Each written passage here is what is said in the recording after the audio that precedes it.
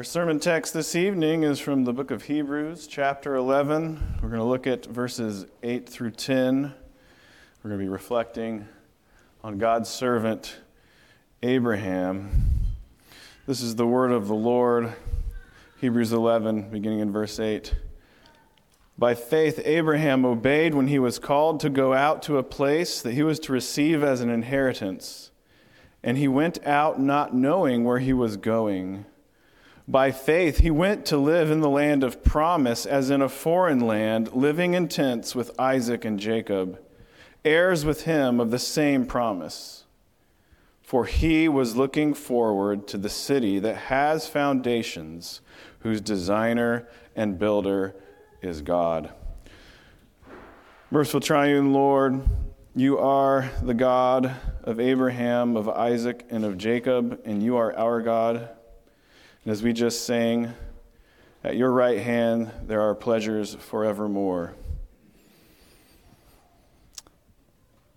The content of that hope that Abraham was looking forward to, Lord, through preaching tonight, would you put that same hope, that same anticipation in our hearts? We pray this in the name of the Father, and of the Son, and the Holy Ghost, and amen. So this is a question for everyone, but especially for our covenant children. I want you to consider in your life, have you ever looked forward to something? Have you ever anticipated something? Maybe you had a birthday coming up. Maybe you were in ballet and you had a performance scheduled. Maybe a grandparent had told you, hey, I'm going to take you out for lunch. You're going to go get a Frosty at Wendy's, and then we're going to go to the zoo, right? Has there been something in your life you looked forward to? Or maybe you're older and you're in sports, or you do music performance and you had an event coming, a big event coming. So just think about the thing you looked forward to that you're anticipating. And was it just something that, oh yeah, that thing's coming, and it was in and out of your mind? Or was it consuming you, right? Were you focused on it? Were you slowing down and, blocking out other things, visualizing, anticipating the thing in the future? Well, in our text today, we see that Abraham, the servant of the Lord, we're told that he was looking forward to something. And the patriarch Abraham, the passage I read, it's a well-known passage of Scripture. If we had read all of chapter 11, it would have mentioned several significant characters and individuals that the Old Testament history teaches us about. And oftentimes this chapter is referred to as the heroes of the faith, because the author of this book sets before his original audience all of these incredible examples of faith. And these Old Testament characters, we see again and again that by faith, as one commentator says, they had a perception into a reality that would otherwise remain unseen. And so their faith is put forward for that original audience as something to look to and to want to model their own faith after. So they were presented as compelling examples for the original audience, because the original audience was being tempted, they were being surrounded by external pressures. And these were pretty incredible pressures. They were being pressured to forsake the gospel, to abandon their belief in Jesus, and to return to their former way of life, their former beliefs. And so the author to these people, the author of the Hebrews, he encourages them to persevere. The author of the Hebrews highlights these Old Testament characters as he is encouraging his audience to persevere. In Hebrews 6, verse 12, the author encourages his audience. He tells them, so that you may not become sluggish, but imitators of those who through faith and patience inherit the promises. And Abram is one of these men put forward as somebody who through faith and patience is inheriting the promises of God. And as one pastor wisely reflected on the letter to the Hebrews, he observed that, quote, Old Testament examples are New Testament instructions. Right? Old Testament examples are New Testament instructions. So how can these Old Testament examples, how can Abraham be instructive for us today? That's the point of the sermon. We need to persevere in the face of temptation. We need to persevere in the face of external pressures from the world, from our sin, from the darkness oftentimes that is pressing in, from demonic oppression. And we can look to an example like Abraham for encouragement And we can consider how his faith is instructive. So let's recount the text here. Hebrews chapter 11, verses 8 through 10. It is rehearsing the calling of Abraham. Go to Genesis chapter 12 to learn about Abraham's calling. And in that ancient story, we see that God comes, he initiates a relationship with Abraham. Abraham then is told to go on a journey. He's beckoned, he's called to go on a journey. God commands Abraham to leave everything he knew. Leave what you know, leave your family, leave everything you're familiar with, and go on this journey. God also revealed to him in the process that he was going to make him into a nation, a great nation, that he would bless him and make him great. And so Abraham obeys God, and he goes out, as the text tells us in verse 8, he goes out not knowing where he was going. Not knowing where he was going. That's incredible, right? Faith is hearing God's word, taking God at his word, and oftentimes you go out not knowing where you're going. Incredible thing, just an incredible thing. So the author of Hebrews then elaborates and explains that Abraham went out not knowing where he was going, but as he goes out, not knowing where he's going to go, he is looking forward to a city that the author to the Hebrews describes as a city that has foundations, whose designer and builder is God. That is what Abraham was looking forward to. And you say, well, what city is he talking about? Right? There's cities mentioned all over the Old Testament. Is it one of those? No. That's not the city he's talking about. The city is a metaphor. The city that Abraham was looking forward to is symbolic. This city of God is an image of heaven. Right? It's a metaphor for heaven. It's a symbol for heaven. God dwelling among his people in perpetuity and in perfection, with all sin and misery gone. In the scriptures, heaven is used, the word heaven can be used to refer to multiple things. It can refer just to sky or outer space. We see that several places in the scriptures. It can refer to the abode of God. Psalm 33 uses it to refer to the abode of God. Isaiah 63. It can refer to God's sanctuary, Psalm 102 and 61. We see the phrase, God's heavenly throne. We see that God is referred to as the God of heaven in the scriptures. And so what we see is that heaven, God's presence is associated with our concept of heaven. The biblical concept of heaven is that God's presence, his special presence, is associated with it. We know from John 4 that God is a spirit, and yet, in his desire to condescend and reveal himself and to be understood by his creatures that he loves and is merciful towards, we can experience his special presence. And heaven is this thing where it will be this place and this reality where we can experience God's special presence for eternity. So specifically, we talk about heaven in relation to those who believe in God. We're talking about the mission that they will be awarded to them, the presence of the Lord for unending eternity. Elsewhere in Scripture, Luke 24, it's referred to as paradise. Heaven, paradise. It will be an eternal habitation for God's children, for all who believe.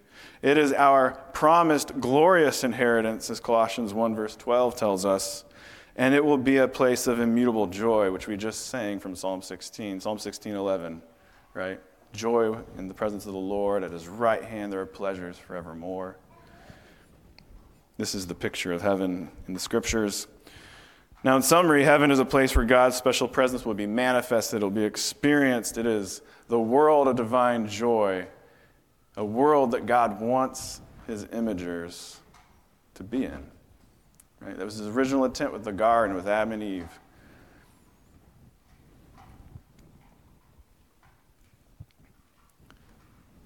So this city of God that Abraham was looking forward to, the city of God imagery is synonymous elsewhere with what Scripture calls eternal life, everlasting life, eternal salvation, and an everlasting kingdom.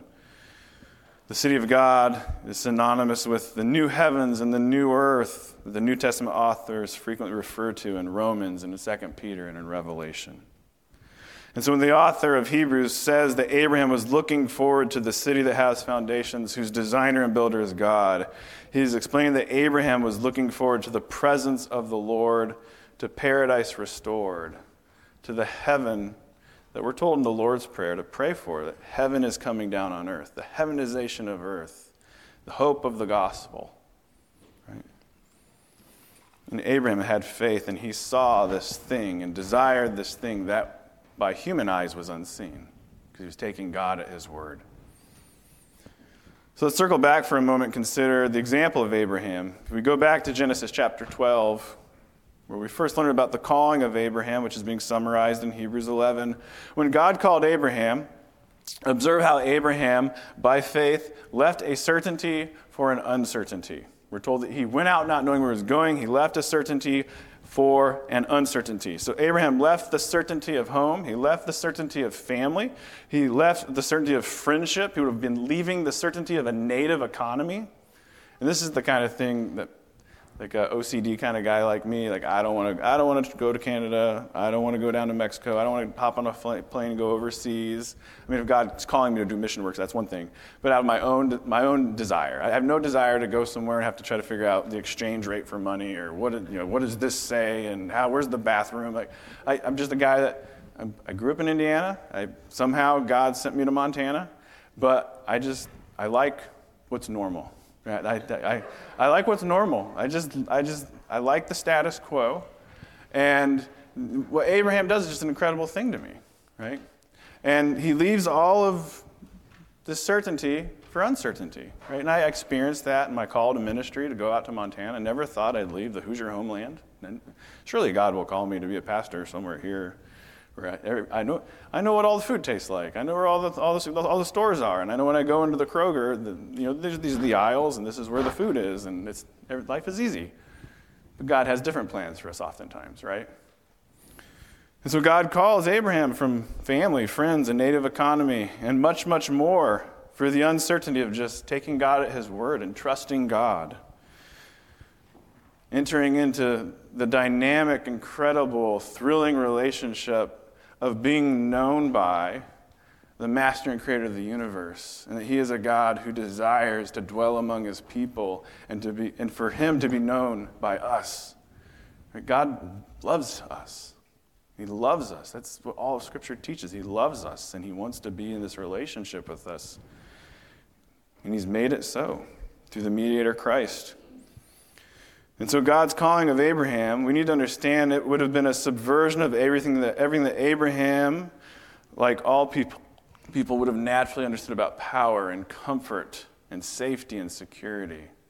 The calling of Abraham is God subverting all of Abraham's human understanding of what power and safety and security truly are. True power, true security, true safety is obeying God. Trusting God, having faith, following the Lord. So think about Abraham. He lived around 1800 BC. We're told he was from the city of Ur, which was a city in the region of Sumer, southern Mesopotamia. Ancient Mesopotamia was an advanced society. It's easy for us to look down our nose at anybody in antiquity and think that we're so refined and developed in the 21st century. But it's just not true. They had social regulations. They had disciplines, established priesthood. They had a division of labor, a specialization in various social functions, civic laws and codes, perhaps even of some of their cities were examples of the earliest city-states. And religiously speaking, we know they were thoroughly polytheistic. They weren't following the true God. And yet the true God comes and picks this man and calls him out of all of that. They had technological advancements, math, timekeeping, weights and measurements, a lunar-based calendar system. So it's important to understand that when God came and called Abraham, he wasn't calling him out of a cultureless caveman context. It's not like he came to Abraham and Abraham's living in a cave trying to figure out how to use sticks to create a fire. That's not what happened. He had a culture. He would have had a native people. There would have been an economy, and there were all of these temporal blessings, common graces in his life, and God comes to him and disrupts all of it, says, forsake all of it and go live in a tent. Be a wanderer. Trust me. And he does it. He goes out not knowing where he's going.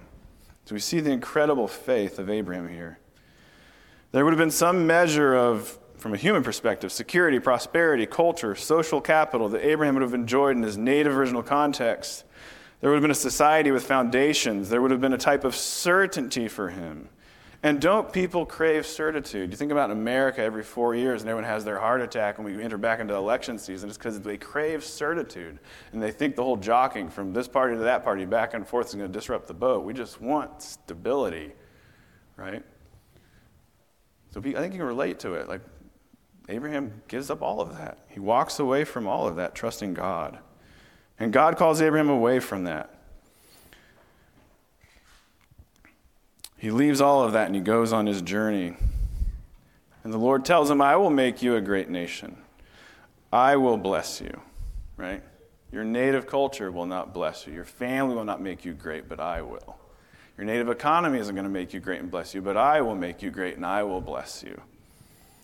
And so Abraham was surrounded by human greatness, human achievement, and God calls him away from all of that. And God is subverting Abraham's assumptions about power, about security, and about true joy. And so then by faith, Abraham's focus shifts from the human foundations of family, friendships, material comforts, and civics, and he shifts his focus on the foundations that are unseen, a city with true foundations whose builder and designer is God. And he goes out looking forward. Abraham's call from certainty to uncertainty was seemingly unreasonable, right? It was seemingly unreasonable from our human point of view, from the unbeliever's point of view. They'd say, that's crazy. What are you doing? Why are you giving up all of this stuff? In our human calculation about what is reasonable, we would say that what Abraham did doesn't make any sense. But the author of Hebrew analyzes the story of Abraham's calling. He analyzes and gives the true interpretation of the historical actions of Abraham. And Abraham went out by faith looking forward. He went out trusting God's promises that he would enter into an eternal heavenly reward. The calling of Abraham is a significant event. What Abraham did by faith can be and should be, ought to be a compelling example for all of us. What Abraham did by faith, not knowing where he was going, his looking forward to that city built by God, looking forward to a heavenly reward that is promised to all who lose sight of themselves and seek God's righteousness and God's kingdom, should be a compelling example for us. This city, heaven, that Abraham sought, likewise, we're called to be imitators of Abraham and to look forward and to seek it. The author in Hebrews 13:14 says, we seek a city that is to come. Right? He doesn't just tell them, look at the example of Abraham, and Abraham went out looking forward, but he tells the original audience, you need to seek that same city, to persevere, to stand up to these external pressures, these temptations to go back to your former religious views and practices and beliefs. You need to seek that city that is to come. This is how you will stay focused on Christ and be faithful to Christ. God has prepared a reward for those who will seek him, Hebrews 11, verse 6. And through Jesus, God has made a secure bridge to heaven for his children. And there's great benefit found in anticipating heaven. Right? Just like little kids, the special day or the birthday or the tea party, the performance, whatever the big thing is that you're anticipating and looking forward to, right? There's great benefit in anticipating a thing. So are we anticipating heaven? Do we look forward to heaven?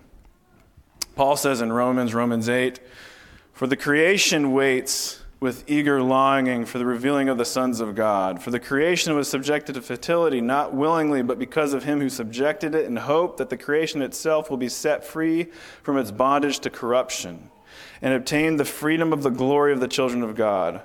For we know that the whole creation has been groaning together in the pains of childbirth until now. And not only the creation, but we ourselves, who have the first fruits of the Spirit, we groan inwardly as we wait eagerly for the adoption as sons, the redemption of our bodies.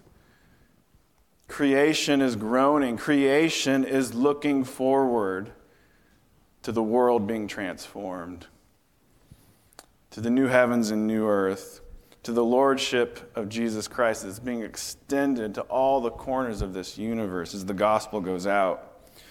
Heaven isn't just the redemption, the healing of people and nations, but biblically speaking, it's also the redemption and the healing of creation.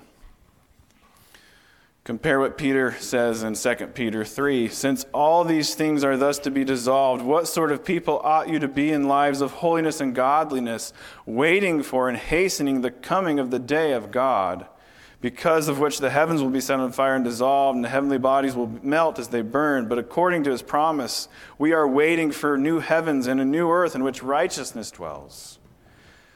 John saw this vividly in his vision, Revelation 21. Then I saw a new heaven and a new earth, for the first heaven and the first earth had passed away, and the sea was no more.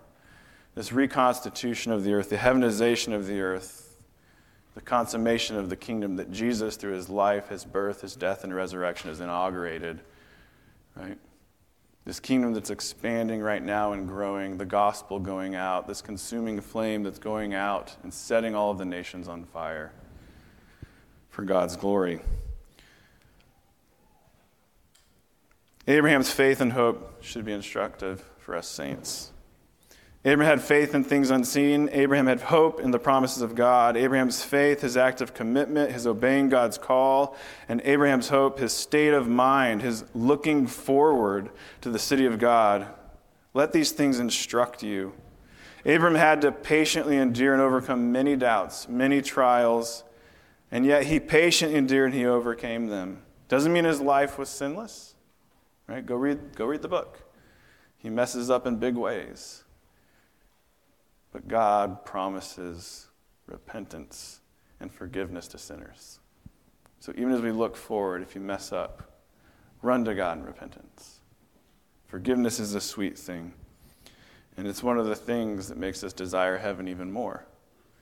Where no longer will sin occasionally get in the way of my relationship with God. Right? I can't wait to experience knowing God without sin. Right? Looking forward to that. Abraham had to patiently endure and overcome many things. The Lord said he would make him a great nation. Fast forward years and years and years, and yet Abraham still lived in tents. And he still didn't have a child, the child of promise. He waits and waits and waits and waits. By faith, he patiently endures with hope in God's promises. So think about the efficacy, the power of the gift of saving faith. It's a gift of God. Faith is a spirit-wrought gift from God. We know this from Ephesians chapter 2, as the apostle tells us. But the faith that Abraham had, understand it's the exact same gift that God has given to you and I by his Spirit. It's not like Abraham's unique in that sense. So we also can patiently endure. We also can overcome. We also can be humble. We also can seek the face of God, the repentance that comes to those who have been justified and changed and converted and are being sanctified. We also can persevere on this journey to that city of God, our heavenly reward. So reflect on the example of Abraham. Ask the Spirit to teach you and to teach you and to teach you by his example. Those Old Testament characters who are New Testament instructions. Right? They're instructive for us, New Covenant instructions for us. If the Spirit holds his light, his divine light over the scriptures about Abraham and his life, what is one of the things that it teaches? Well, we're told that Abraham had faith. And the first question for you and I should be, when we think about the life of Abraham, we think about ourselves, when we let his life read our life, is you need to ask yourself, do I have faith? Do I have the gift of saving faith? That spirit-wrought gift that can only come from God, as Paul says in Ephesians 2. Do you have it? Which is to say, have you been converted? Do you know what it means to be converted? Do you know what it means to be born again? John chapter 4. If not, call out to God. If so, praise God. Thank God that you've been born again, that you have faith, that you can be like Abraham, that you can imitate him. Abraham, in obedience to God, was willing to leave certainty and walk into a life of uncertainty, looking forward. Are you willing to do that? Are you and I willing to do that? To walk away from all the certitude, all the comforts of life, and trust God and say, I'm uncertain about the future, uncertain about where obedience will take me and what it will look like, but I'm going to take God at his word. If he's telling me to do this thing, I'm going to do it. If you sense God's calling, would you leave the comforts and certainty of life and exchange it for obedience to God in an uncertain future? I know this church has sent out many missionaries, but this is what every single missionary does. Literally, they walk away from native economies and cultures and families and foundations and comforts And they take God at his word, and they are so driven by a desire to see the nations converted and to come into the kingdom that they say, all these temporal blessings, I'm going to give them up. I'll sacrifice them for the sake of Jesus, to go take the gospel to the nations.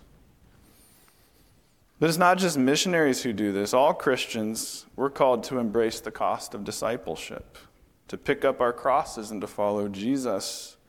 All of us in that sense can figuratively be like Abraham, be willing to turn away from certitude to uncertitude. And Abraham was looking forward to this city of God, to heaven. And so ask yourself, this tells us something about the affections of Abraham, his desires, the object of his meditation and focus and anticipation. And ask yourself, do I have those heavenly affections? Do I have heavenly desires? Am I focused on heaven? Am I focused on God? What are the things that I meditate on? What are the things that I spend all my mental effort anticipating and thinking about? Are you looking forward to the city of God? Are you looking forward to heaven? Or is your love for the world crowding that out and choking that out? Now, we should love this world. This is our Father's world. He is the master and creator of this universe. But our love for this world, it should actually be like this immediate feedback loop for us to be like, man, I love my family this much. I love my native culture, my job, my employees, my neighbors, my local church. But when you love these things, it should be kind of like a way for us to gauge and say, if I can love these temporal things this much, how much more should I love God, the eternal, infinite God, right? Surely if I can love my wife this much, and God is so much more incredible, my capacity for love for him can be even greater, right? It's not to downplay any of those things, right? We have duties there. Those are good duties, and we should be called to love this world in a certain sense. But not to the extent that we let them overcrowd and take over and sit in the driver's seat, so to speak.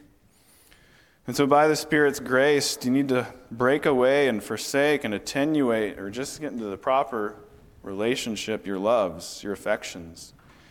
I think Abraham can inform our affections so that we can begin to craft heavenly affections.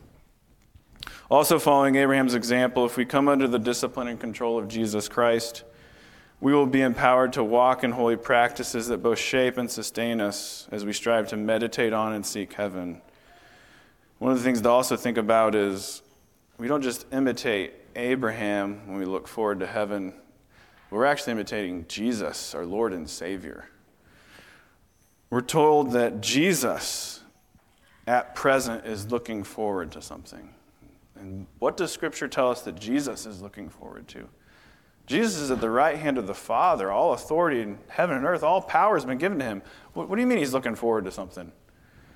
Well, Jesus right now at the right hand of the Father, even though all authority has been given to him, Scripture tells us that Jesus is looking forward to when all of his enemies shall be made a footstool for his feet. Hebrews 10, verse 13. Jesus is looking forward to his second coming and the final judgment, which will consummate the new heavens and new earth, the city of God, heaven for eternity. As one author notes, quote, the waiting period between the enthronement of Christ and his final triumph over his enemies is identical with the present era, and there is no doubt about the ultimate outcome. There's no doubt about the ultimate outcome that Jesus will bring heaven on earth, right? He told his disciples to pray for it, right? The heavenization of this earth, heaven coming down, the new heavens and the new earth, the transformation of all things so that God's people, after the final judgment, can be with him and dwell with him. No sin, no misery for all eternity. That great reward we will enter into. During this time, Jesus is at the right hand of the Father, and we're told that he's interceding for us, he's praying for us, he's the one mediator between God and man. He is the first fruits of redemption, the first fruits of the hope of the resurrection, the kingdom of God, this heaven coming down on earth, The church prays together in anticipation, thy kingdom come, thy will be done on earth as it is in heaven. This is our hope. This is our desire. This is what Abraham was looking forward to. This is what all of us should be looking forward to. So let us resolve to be imitators of Christ, looking forward to when all of his enemies shall be made into a footstool.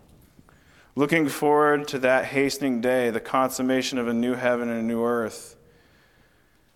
And on that glorious day, the final enemy, death, will be defeated, as Paul talks about in 1 Corinthians 15. And so with heavenly affections, the church, right now, we're told to wait and to pray, come, Lord Jesus, come. Looking forward, come, Lord Jesus, come. I know in your church, your practice is to observe the Lord's Supper every third week of the month, every third Lord's Day. But even now, you can begin to start examining yourself in anticipation of the third Lord's Day when you guys observe the sacrament of the Lord's Supper, when you hear the invitation to come to the table. Even now, examine yourself and ask yourself, is my heart in heaven? Right? Am I looking forward to heaven? Am I looking forward to that city with foundations whose builder, whose designer is God? Do I have the heavenly affections of Father Abraham? Where are my priorities? Would I be willing to walk away from certitude, enter into the journey of uncertitude, because I'm going to take God at his word, because I'm so committed, I'm looking forward, I'm focused, I can do it.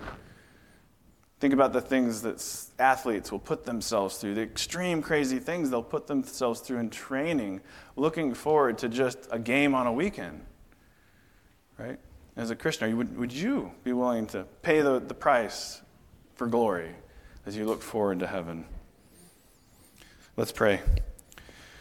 Our Father in heaven, we thank you for your word, that it's living and active. We ask that it would convict us, but most of all, we ask that it would just help us to refocus on Christ, refocus on the promises of the gospel, the hope of heaven,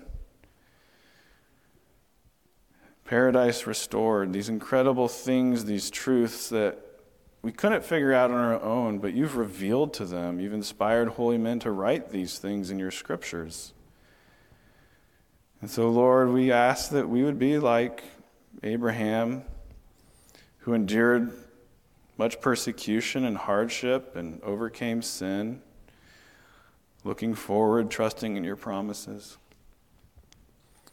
We ask, Lord, that you would fill us with your Spirit, that we would not just hear a sermon like this that'd come in our ear and go out the other one, but it would really just change us, and we just start to cultivate these godly disciplines of meditating on heaven, meditating on communing with you in all eternity, which begins now today. And we pray this in the strong name of Jesus, and amen.